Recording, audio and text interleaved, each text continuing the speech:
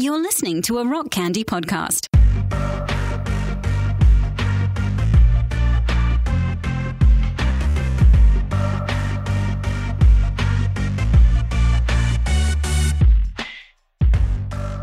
This is Sacred Tension, the podcast about the discipline of asking questions. My name is Stephen Bradford Long. We are here on the Rock Candy Podcast Network. For more shows like this one, go to rockcandyrecordings.com. All right. Well, I am here once again with Lucian Greaves, the co-founder and spokesperson of the Satanic Temple. But before we get to that, I have to thank my patrons. My patrons are my personal lords and saviors, and they keep me from doing unspeakably disgusting things on the streets to fund my crippling content creation addiction. So for this week, I have to thank Kane Nevermore, Scott, Denam, Van Winter, and Kelly. Thank you so much. I truly could not do this without you.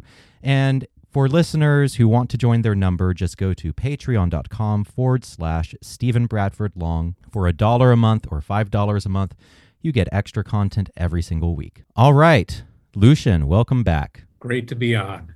So before we get into it, we just had our first Satan Con in Arizona. I was not there. I will try to be there at the next one. But how was it? How did it go? By all accounts, it went very well. And I know there's more coverage coming still. There were people putting together fuller mini documentary style type reports from it. I mean, outside of the TST camp, but I have interesting. High hopes that they'll make a quality product. One can hope. But next year, I assume we'll have less concern regarding COVID, and it'll be our 10-year anniversary. So that should be lit. Are you trying to fit in with the kids? Yeah, as the kids would say. Do the kids even say lit anymore? I feel like that was very 3 years ago or 4 years ago. I don't even know. Well, I'm catching up. When did the Catholic Church pardon Galileo? I'm doing pretty good. Absolutely, fair enough. Yeah, so as usual, whenever you come on, I put out some feelers on Twitter and my Discord to see what people might want us to talk about. And we did get a question that I thought was really, really interesting, which is, hold on, where the fuck did it go? Not that you only got one question. No, I got one that you thought was interesting. Precisely. So, no, I get way too many questions whenever you come on, and it's always stupid shit. So, hold on. let me find one. There have been some really. It's always, how has Satan Mingle made an impact in his life? How has Satan Mingle? Yes, made an impact on your life. Let's see here. Why did the guy with the dinosaur claw rip that lady's tit off? Oh, I know what that's about. Let's see. Ask him if he's wearing pants.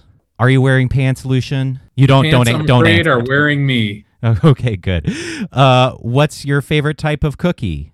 No, let's get back to the dinosaur ripping. Okay. Let's talk about the dinosaur. It's a reference to last night's movie night massacre in Dinosaur Valley.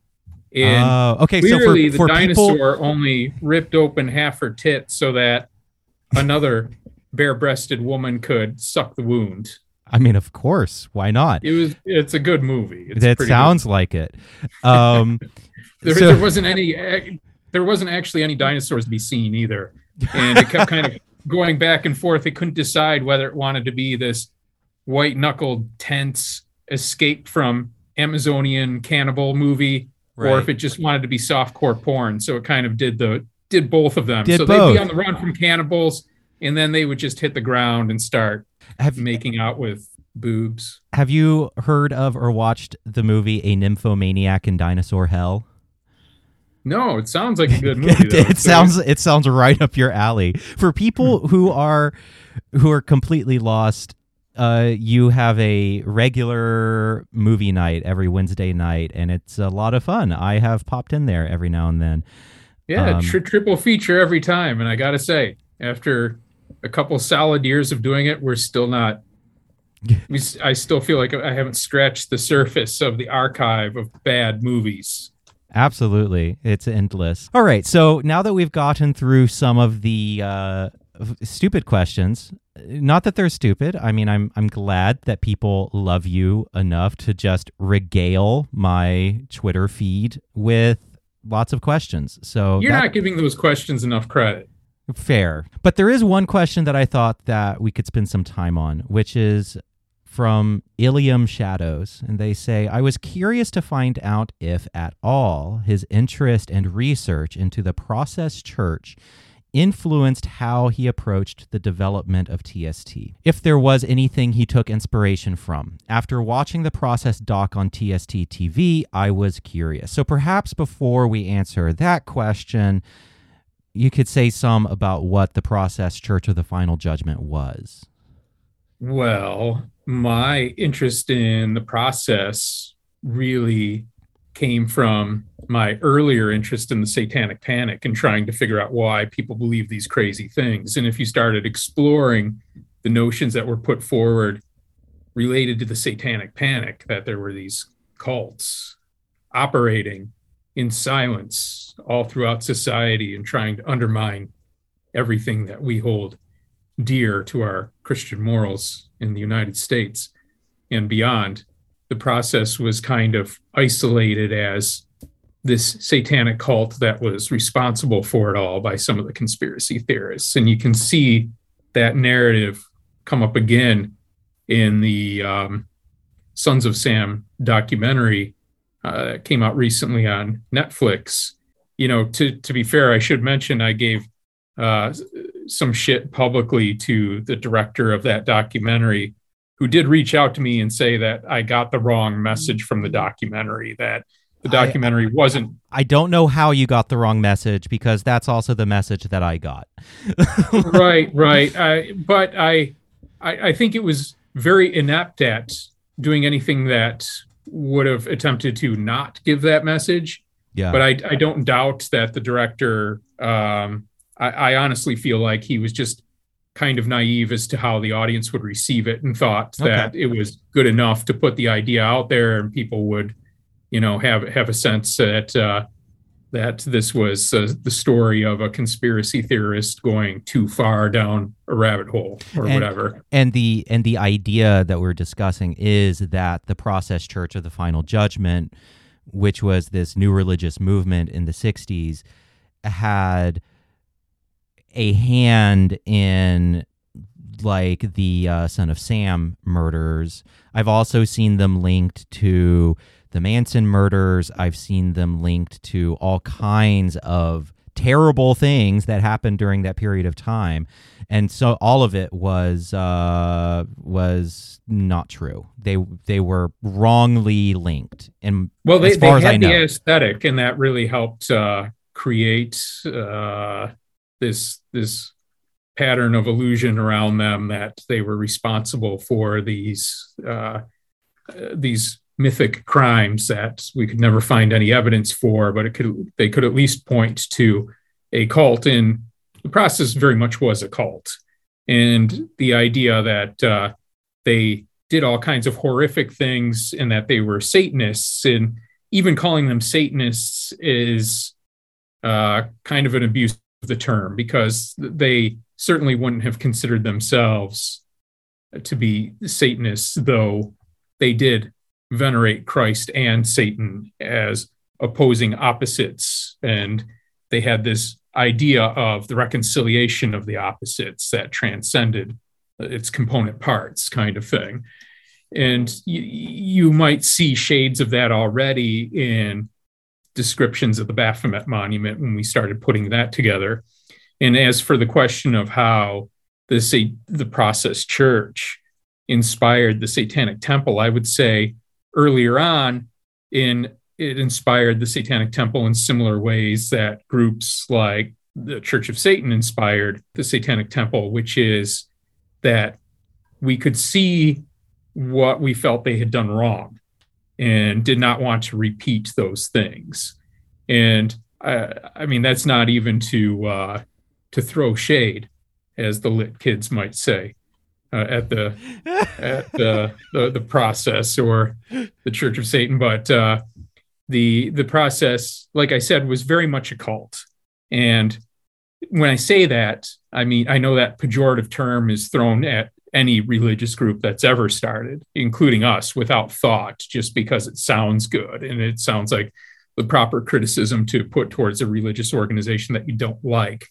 But the process Inner Circle very much did dictate the minutia of everybody's lives within it, and they even paired people up sexually and had these bizarre kinds of episodes where they would, do these things that were there very much micromanaging each other's lives and living very much in a communal setting amongst one another. But like I said, their belief system was far more complicated than this idea that they were merely Satanists and that they, not to say merely Satanists, but they had a more complex kind of theology with many, many deities. They had Christ, Satan, Lucifer, and Jehovah.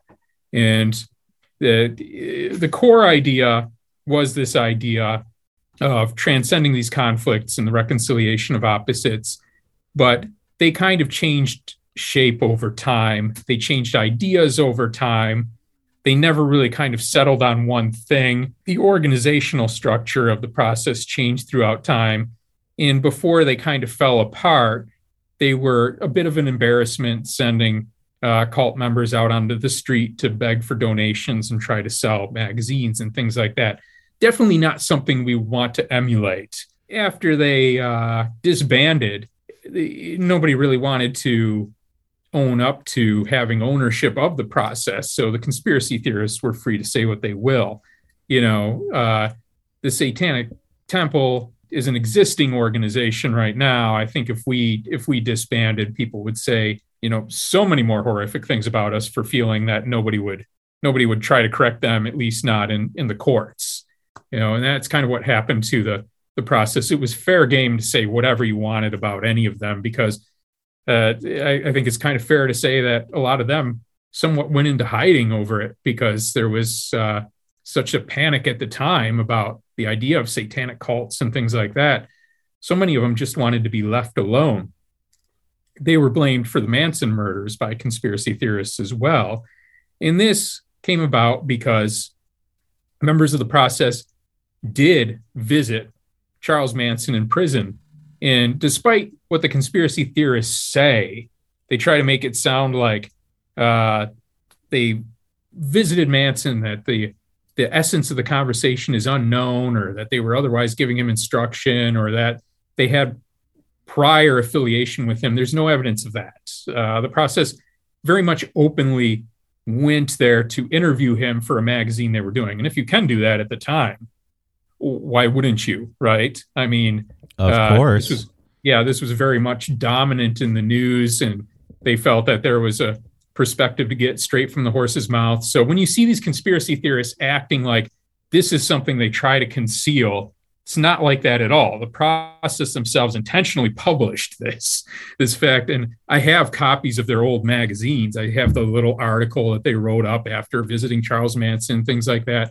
So their intentions for being there aren't unknown.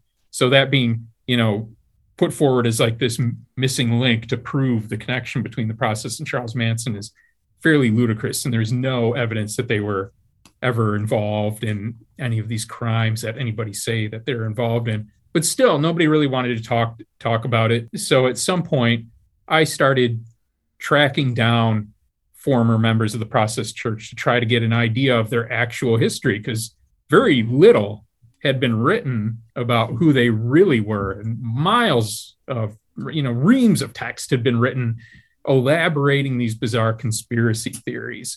And part of that was the process's own fault. They didn't do much to archive their information. And in fact, when they disbanded, they were supposed to burn the books they had for their priests and things like that. We have a copy of one, though, at our headquarters in Salem. So they had a clergy, they had a priesthood. Oh yeah. They had a priesthood, and they had chapters throughout the United States and beyond. They originated from the United Kingdom in London, and they started as a schism group from the Church of Scientology. Yes. The Robert de Grimston and his wife, Marianne Moore, they met as auditors within the Church of Scientology. And ironically, it was the hierarchical structure, oppressive hierarchical structure of the Church of Scientology that they wanted to leave to do something that they felt liberated their membership more to act according to their own will. And I say ironically because they became a cult that did micromanage other people's lives. So they started out as this kind of psychotherapy cult, as the sociologist William Bainbridge called them. Didn't they call themselves a deviant psychotherapy cult? They didn't call themselves that. William Bainbridge. Okay. William Bainbridge was a sociologist who became a member of the Process Church to write about them, and he ended up being a roommate to Robert de Grimston for a time after he split with Marianne Moore, and the process started to kind of fall apart. But he wrote a book called Satan's Power. Is something like a history of a deviant psychotherapy cult. Oh, that's where that comes from. Okay. Yeah, but in order to try to maintain that liberation, they did it in the psychotherapeutic context where they were still using e-meters in the way that Scientology does. And Scientology, they do these auditing sessions where they have what are essentially these lie detectors, where they have the metal cans that measure, the electromagnetic pulses or waves or charge, your or psychophysiological whatever. response, supposedly. Right. But how psychophysiological that is unclear when you actually play around with a e-meter. Because the dial just floats around. Like the dial will just drift. We have an e-meter in our headquarters, and I played with it, and I thought, there's no way that you can actually get a reading on somebody's state of mind from this, because I've noticed that if you squeeze it a little harder, the needle jumps. And it doesn't take much, There are ex-Scientologists who still swear by it. I mean, there are Scientologists who have completely disavowed Scientology, L. Ron Hubbard. They say Scientology is a destructive cult, but they're like, but auditing is legit, and they still live for it. And I know I still hold out some thought that maybe maybe I could find a way to use it better. Me too. That it would actually, but same. I got to say, I'm not there. I played around with it, and I can't get a fucking thing worth anything out of it. And it seems more like you're just, I lean towards the idea that it's just a superfluous tool to make it look like your psychotherapy session is going somewhere that it's not, and it's that it has more value or that it has more empirical evidence to support, that the reaction is going one way or another than is actually true. It could be, I mean, I also feel like it could be similar to the pendulum trick, where you have yes on the top and a no on the bottom, and you hold the pendulum, and whether it swings up and down where on the yes axis or across on the no axis, you have your answer. And of course, that's just your own. I have my pendulum here somewhere. It's fun to play with. It's the ideomotor effect where your body will subconsciously move to give you an answer that you think is there or whatever. And the same is true of Ouija boards and so on. Yeah, it's fascinating. Yeah, it's exactly that. And I feel like it's quite possible that that's what the e-meter is too. Like those almost imperceptible squeezes you do and things like that are just you betraying what you think the response should be at the e-meter. So, I mean, in that way, it could kind of work, but in a way, it's not really supposed to. Exactly. In a roundabout way. Yep. Anyways, enough about the e-meters. In any case, they started out doing that, but they did it a lot differently than the Church of Scientology would do it. They broke down those barriers of distinction between auditor and client, or whatever the Church of Scientology would call the person being audited, the auditor and audited. And they would just do these kinds of back and forth communications, and they would follow the needle of the E-meter to figure out where they needed to go deeper into and explore in greater detail. And in that way, they kind of became more uprooted from reality even maybe than the Church of Scientology, and went off into different directions and created this whole kind of collective narrative that they were building. And de Grimston was clearly a very brilliant man and did a lot of writing that I think has some merit. But when you investigate the process more deeply, you find out that he wasn't really that important to the inner circle of the Process Church of the Final Judgment, at least according to it was his wife. Right. Yeah, it was Yeah. She was definitely the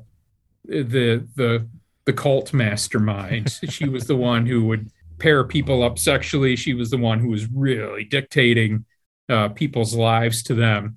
And by the accounts I've heard from people who were in the process, Robert de Grimston was more of a bummer to them, kind of a nerd who just did a lot of writing, and whether they took his writings terribly seriously or not, who knows. But in any case, I was doing this level of investigation. I started talking to Timothy Wiley, who was, part of the Process inner circle, worked with Robert de Grimston, Marianne, went to architecture school with Robert de Grimston, really had some insights as to how things ran on the inside.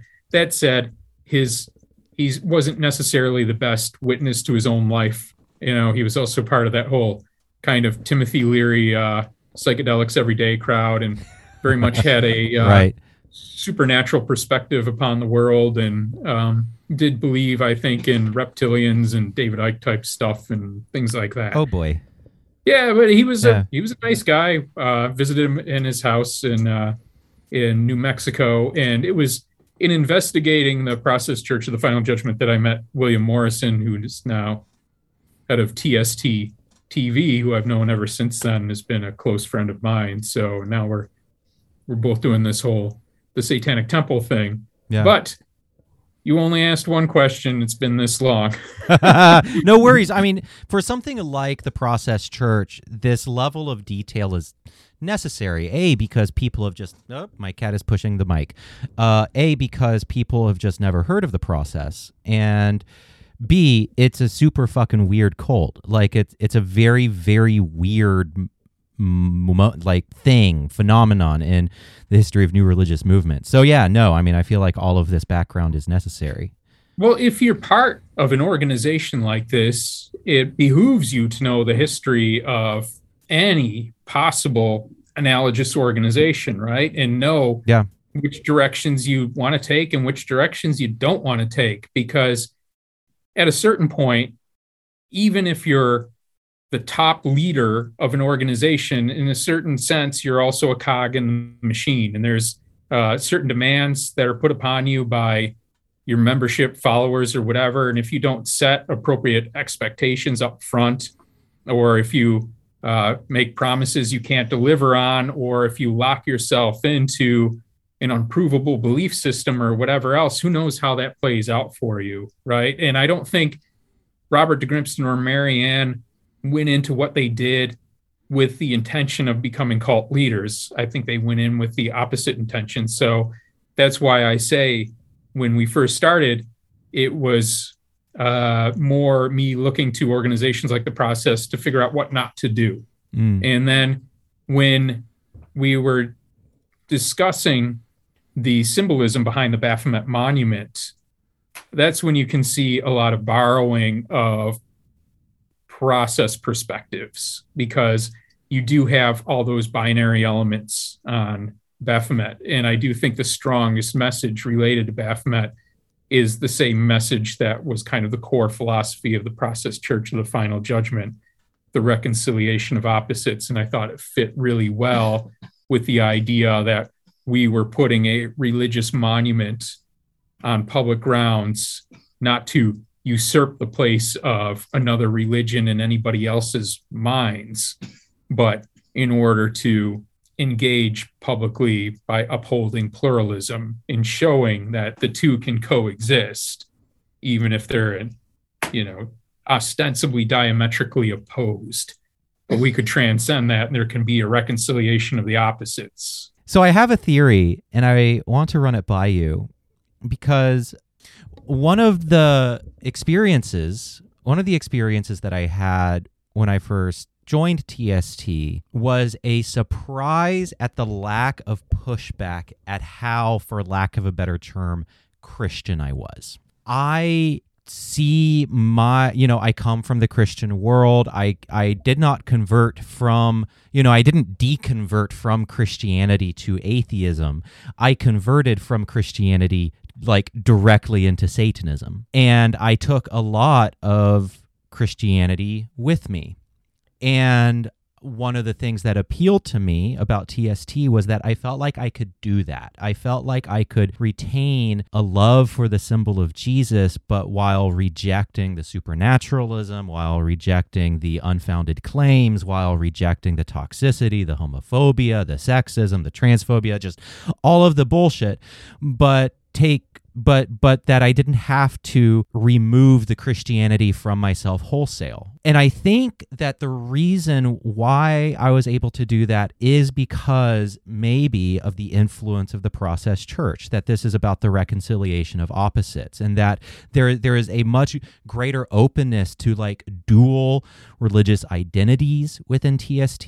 There's a much greater openness towards reconciling something like my past in Christianity with my current Satanism, and kind of celebrating both. And so feeling perfectly at home in TST as someone who I think culturally is still very Christian, and I feel like that influence, or I feel like that might be due to the influence of the Process Church. And I've never felt pressured within TST to be anything other than what I am, which is this weird syncretistic Satanist who has borrowed a lot from Christianity and still really loves a lot of my Christian background. What do you think of that theory? Because I don't feel like that would be true in Church of Satan. Well, no, clearly it's not. They're as far as I can tell, their only purpose is to advance the idea that they have sole ownership over Satanism. And I honestly don't feel like I'm insulting them by saying that. I honestly feel that that's their sole function. They've said that to me. People, they have told me. I don't think that's a distortion at all. They have legit said those words. Right. And so I think, if you have nothing else to do, if you have nothing else to claim for your activities, I guess that's going to be primary and important, but it's not to us. I feel like that's another benefit to us being very active in the real world, to the point that we don't have to really care that much about, whether people are looking to us as the true. If they want to go to the Church of Satan, go ahead. If they want to go elsewhere, fine. Really, like if you're not sure about TST, don't come. We don't have membership fees. We don't have tithing. We don't have, we don't have this mission to proselytize to people. So to that end, we might as well have a membership that fully embraces what we really are and truly understands it, and that'll be more of a credit to us than anything else. But what's kind of remarkable is how we've gotten pushback from the courts for that kind of openness, and how people have tried to use that openness to discredit us as a religion, which we saw during the Scottsdale case. The fact that we would accept allies to work with us who weren't self-identified Satanists was being used as an argument that, well, maybe none of them are Satanists, maybe there's no such thing as Satanism, that kind of thing. And I thought it was a really cheap kind of argument. It's really elemental. That's like a toddler trick. Like that's just a very childish approach to religion. Don't make me go off on a tangent about what a dickhead that lawyer was in the Scottsdale case. Well, I think so. I just recently interviewed Matt Keziah, who's legal counsel for the Satanic Temple. Fully knows what a dickhead that guy is. Yes, I think he alluded some to that in the episode. But that guy was an incredible dickhead. He was like a caricature of a dickhead, like the cartoonish dickhead type. It was. That's hilarious. Yeah. So I definitely see the influence of like the reconciliation of opposites, pluralism, the fact that in the Process Church there was such emphasis on the reconciliation of opposites and the veneration of God, Satan, Jehovah, and Lucifer or Jesus. Which was it? Lucifer. There's Jehovah, both Lucifer and Satan, Jesus and Jehovah. And that really resonated with me because even though I didn't know about the Process Church and I didn't really know those intellectual underpinnings at the time, one of the things that really connected with me back in 2017 when I was exploring TST and it just clicked was, I can be the Baphomet. I can contain within my being night and day, light and dark, Christianity and Satanism. And I consider at its best, at its best, that's what the Process was teaching. But there seemed to be oscillation and confusion as to whether they considered themselves, even internally, there was this confusion, it seemed, as to whether they were theistic and thought of these entities as literal beings out in the cosmos, or whether these were different components within each of ourselves, whether we each contained or if it was both of those things. We contain a Jehovah, a Jesus, a Satan, and a Lucifer, and these are the different components of ourselves that we need to understand and have sympathy for and balance those things against each other. Like amongst the Satanic Luciferian side, you would have your carnal self, that kind of thing. And then, on the Jehovah Jesus side, you'd have your more spiritual self, your more charitable self. That's that kind of thing. But there was constant confusion is what I'm hearing between whether those were like internal archetypes in kind of a Jungian sense, or if they were actual literal deities out in the universe that had like personalities and stuff. It appears to me that there was that confusion. Okay.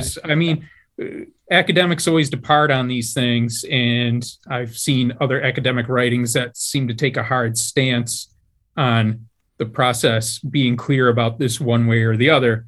And I think they're just taking a snapshot in time, and they're not realizing how iffy that was, how convoluted the process was. Well, and at least over time, I think if you probably went to certain events, certain sermons, looked at certain documents and stuff like that, you'd say they're very clear about what they are, but then you'd see something else that contradicts that later on.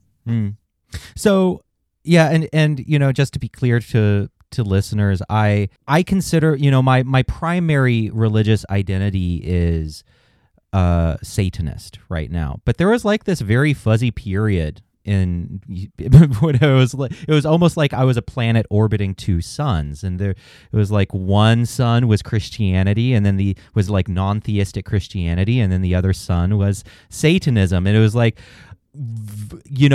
going back and forth between these two symbolic universes, and it was honestly a kind of really cool mental exercise and in cognitive flexibility. And then eventually I realized that my home really is in Satanism, but I don't hate my Christian background. I hate the abuses within Christianity. I hate the abuses that come from theocracy, that come from supernaturalism, that come from superstitious belief.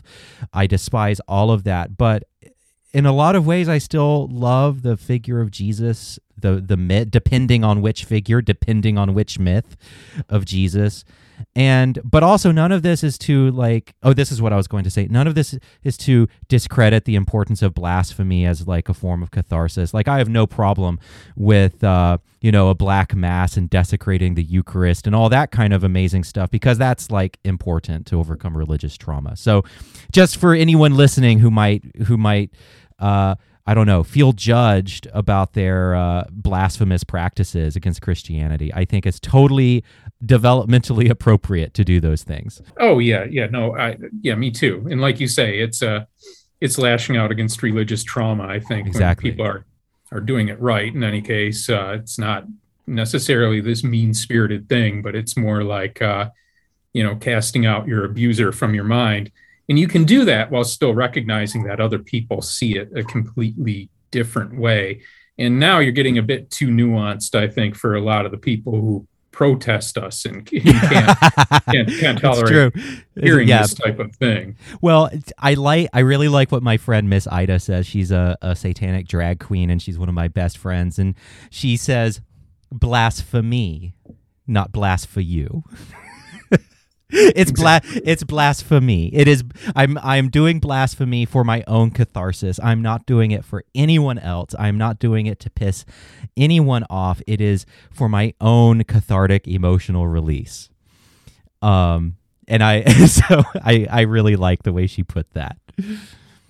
Yeah, we're a long way from that being generally recognized, though, and even when you see some of the treatments of us that are inclined to our favor, sometimes they've tried to whitewash the blasphemous elements from public view. Like when Lisa Ling first did a documentary piece about us for CNN back in, I think, 2016 or something like that on the show This Is Life. It was notable that they edited out some of the blasphemous elements that I think they anticipated the general CNN audience would find too disturbing.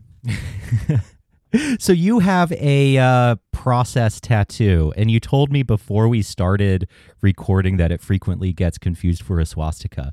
Talk about that. I don't think it actually honestly ever gets confused for a swastika. I think people are just being deliberately sorry, go on. Finish what you were going to say.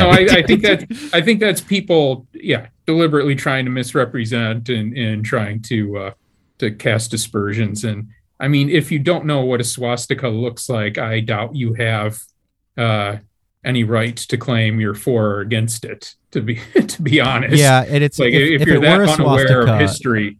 It would be a very derpy swastika if it was a swastika. It would be like a... Well, in reality, straight from the person who created the symbol, Timothy Wiley, told me it was 4 P's overlapping one another, interlocking. So, that's the design. It's symmetrical with 4 angles like the swastika, but there the similarity ends, and it's clearly not a swastika. But even in the Arkansas case where we're putting where we're fighting to have the Baphomet monument erected on the public grounds because they put a 10 Commandments monument there, their argument against us has gone so far away from the legal argument that they're even trying to make the case about me and trying to make the case that I have a swastika tattoo and that the process tattoo is a swastika tattoo. And I went for depositions 2 days, 7 hours a fucking day. And at one point, another dickhead lawyer, Mike Cantrell in Arkansas, little fuck that he is, was sitting there asking me about this tattoo, insisting it was a swastika. And I was telling him quite plainly, it is not. Can you not see this tattoo? Do you not understand what a swastika tattoo is? I told him that it's 4 P's overlapping. I told him that he can look in any book and compare it against a swastika. It's clearly not that, and that he was barking up the wrong tree. This asshole lied in a recent motion in the state of Arkansas, and he actually put into this motion that I admitted in deposition that it is swastika. And oh my to God. me, I feel like, I don't know, maybe we should motion for sanctions or something like that, because now they're clearly lying to the court, and it's infuriating. Also, you would be the worst neo-Nazi ever. It's like you believe in plurality. You believe in core liberal principles like free speech and you believe in compassion and honoring all people's bodily autonomy, like you'd just be a really fucking bad neo-Nazi. I'm also part Jewish. The ancestry. Are you really? I didn't know it until more recently. Until somebody in my family took the. Oh, nice. Okay, cool. Yeah, took the genetic test, and I mean, there you go. I'm so not a neo-Nazi that this kind of meant nothing to me. Like I hear sometimes people take these ancestral tests and they hear that they're, some ethnic mix that they had no idea, and it's a total upheaval to their sense of self. Yeah. I mean, they could have told me literally anything. They could have told me I was 80% African, and I would have said, "Oh, okay." I mean, it doesn't change who I am, right? Yeah, no, I get that. Like there are people whose identity is very rooted in the fact that, back in the day, their ancestors were Scottish rapists and pillagers, and it's like that really fucking matters to them. And then they take a DNA test and their entire self-conception is ruined. But okay, so speaking of neo-Nazis, you went on Tucker Carlson. So this was the third time you were on Tucker Carlson, right? Or fourth time? Yeah, third time. Right. Okay. So from your perspective, how did that conversation go? So it was about the After School Satan Club. From your perspective, how did that conversation go down? Well, it's amazing how many miles of difference, light years away, a first appearance can be from a third appearance when it comes to national or international televised events like, primetime Fox News. In that the first time I was going to go on Tucker Carlson, I had that anticipation all day long. You typically only find out the day of that you're going to go on. They reach out and there you go. And, you find out around noon, and then that evening you'll be in the studio doing your interview. And I didn't know enough about Tucker Carlson. First time I went on, I looked him up, and, there was a lot online talking about his actual credibility as a journalist and how he had really ruined people in debates, and he was supposed to be really good at just demolishing his opponents to the point that now this was back this was back in like 2016 or 2017, right? When you did your first, like 2018, I think. Okay. Around there, I think. And the second time I was on was pretty close on the heels of that one, but the second time I felt more confident. This time I hardly thought about it at all. I was on my way to the studio and I was doing other things and just thinking, I got to get this out of the way. But I was also thinking that this time he just needed to give me the most basic opening, and I was going to tear him a new asshole, because he had been such a prick the last time I was on. And he broke that barrier when at the end of the second interview with me, he just yelled at me that I should go crawl back into my hole. So this time I was thinking, like, I am not going to get insulted be insulted by this guy without answering it, So I was really ready for the verbal sparring. I was ready for a fight, and I got on, and there just wasn't the availability for that. I was on so briefly, I thought, we talked a little bit.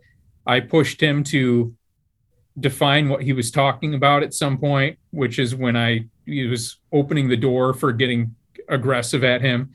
And he shut it down right away, just kind of thanked me for coming on and called it at that. And I thought, well, this was worth nothing. I thought I was really going to get a chance to go at him. It didn't happen. And I thought, well, this isn't going to get any attention. But this seems to be the one. Maybe people were able to read my mood or attitude or whatever, but it seems like people really felt I did put him in his place, and that, this was definitely how you handle hostile media. And there was even some Reddit group that were holding this up. I guess it was the anti-work movement, because some of their spokespeople did so poorly. Oh, that's right. They had their media kerfuffle debacle on Fox News. Yeah, and I'm not saying they did poorly by my standards. No. And I'm not these interviews, and I'm not criticizing. The idea from a lot of their camp was that their spokespeople had done poorly, and they were actually upholding my interview as like emblematic of the way to handle hostile media. That's interesting. Yeah. The whole anti-work thing is really interesting. And honestly, the person that Fox News had on from anti-work seemed really cool. Like, I would hang out with them. It was just like maybe not the best person to appear on Fox News. But yeah, all that aside, it was, I watched it and I was you have to focus on the right message, and you have to know when a message goes wrong, regardless of its merits, and what people will take from it, what people distill from sometimes even the right message. And I think at their best, that's what they meant by looking to what I do when I go on. For instance, like there were ways I could have rebutted certain things Tucker Carlson was saying, but I'm very reticent to go into arguments regarding situations, case studies, or whatever that I have no prior knowledge of. And that's what Tucker Carlson was trying to throw at me when I was on his show. And I just said, I don't know what case you're talking about. He was talking about somebody not being allowed to read from the Bible at school or whatever, which is a separate topic anyways. I remember that. It was so stupid.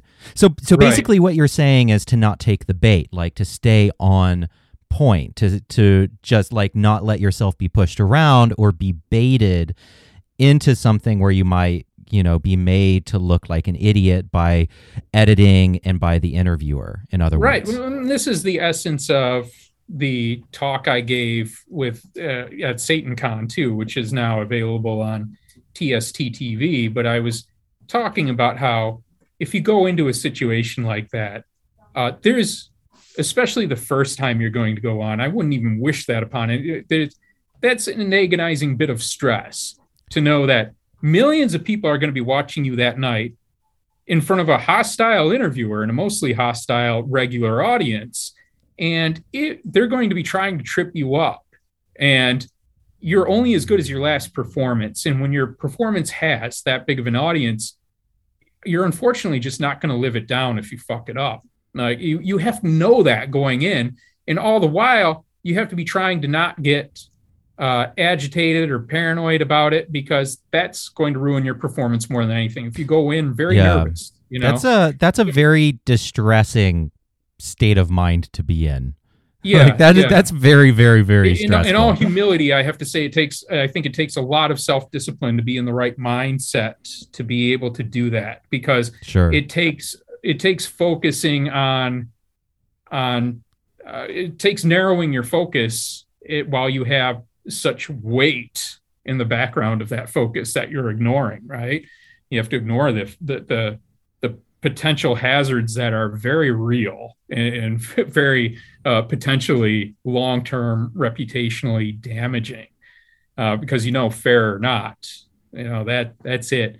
And you could see Tucker Carlson's tactic the first time I was on. We were talking about the Belle Plaine Monument, which was a similar argument to the Baphomet Monument case, where there was a Christian monument on public grounds, so we offered a satanic monument to maintain pluralism. And Tucker Carlson, of course, wanted me on because he wants to stoke outrage amongst his audience that Satanists could have a monument on public grounds at all, and who the hell are they? However, I did see about him, which I predicted before I started looking up material, that he would toe the Fox News line, that he's really a defender of religious liberty and free speech, and that it's the liberals and progressives that are trying to take that away. So I was dedicated to forcing him to reconcile that cognitive dissonance and not being pulled into a trap where I was trying to justify Satanism in all of 2 minutes, to a Fox News audience. So I took the position that I didn't care what he thought about Satanism. And this pissed some people off who identified as Satanists within the Satanic Temple, because they, I think, had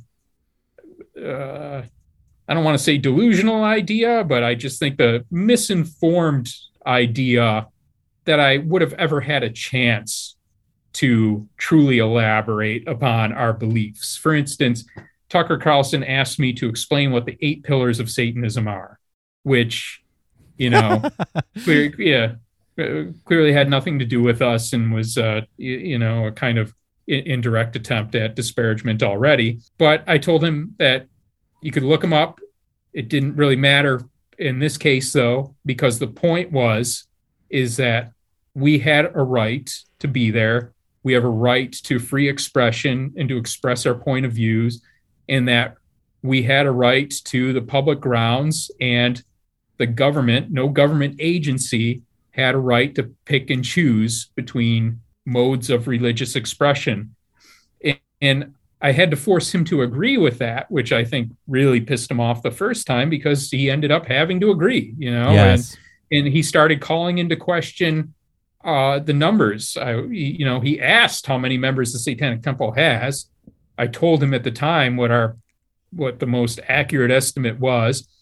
And then he started saying he didn't believe that at all. And then I said, it doesn't matter. It could be 2 of us. And then he had to agree and say, well, it could be 1 of you. And so, well, great. And we're in agreement. So, and I found it really refreshing, actually, because that's actually a line that I have taken when it comes to a lot of conversations lately, where, because I find myself in kind of interfaith situations all the time, for me, the answer is always, well, it doesn't matter. What matters is that the state, the federal government recognizes us as a religion. That matters, but it also matters that for me, in my day-to-day life and my fellow Satanists, we see this and we live it as a religion. And so regardless of whatever definition of religion you have in your head, the fact is we're living it as a religion. It's a religion to me. It really doesn't matter what you think of it. It isn't going to make the reality go away. Right. And if the government didn't recognize us as that would still be the identify case. as Satanists, congregations would still be doing rituals. Where do you categorize that? What do you call it then? I mean, I guess then they would just insist that we stop.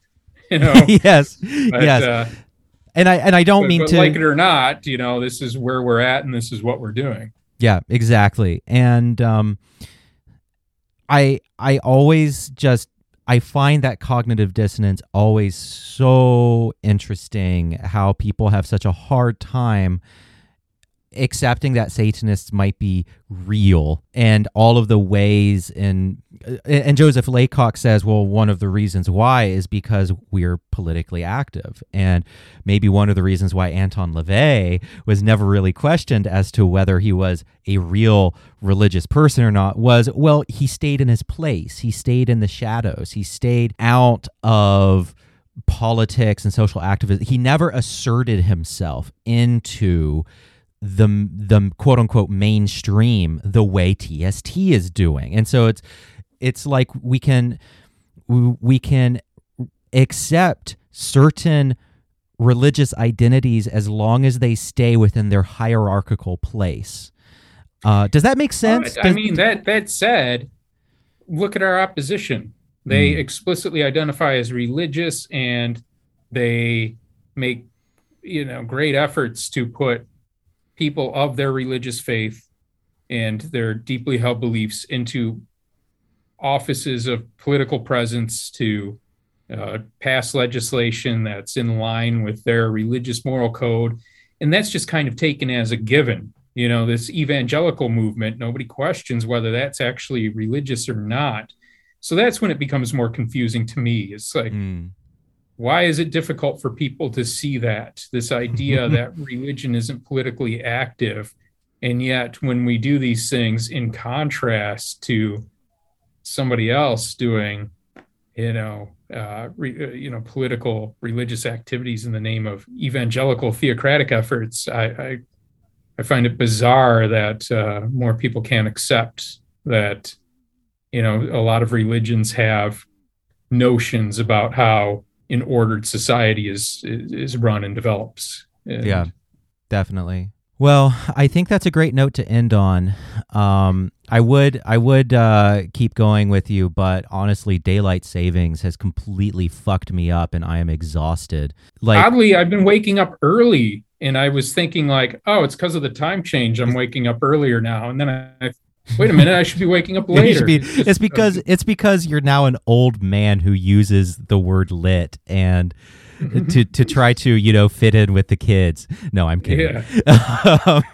But yeah, no, like every year I'm like, okay, it's going to hit me really hard. I need to like prepare for this, and then I'm never prepared for it, and it always just completely fucks me up for about a week and a half, and it feels like I have jet lag, and it's just 1 hour. It's just 1 hour difference, and I'm like, Jesus Christ, my brain is such a goddamn princess. But anyway, so I'm super tired. I need to head to bed soon. But this has been great, and we'll talk again soon. Great. Thank you so much. All right, that is it for this show.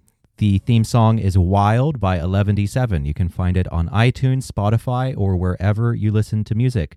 The show is written, produced, and edited by me, Stephen Bradford Long, and it is made possible by my patrons. And it is a production of Rock Candy Recordings. As always, hail Satan, and thanks for listening.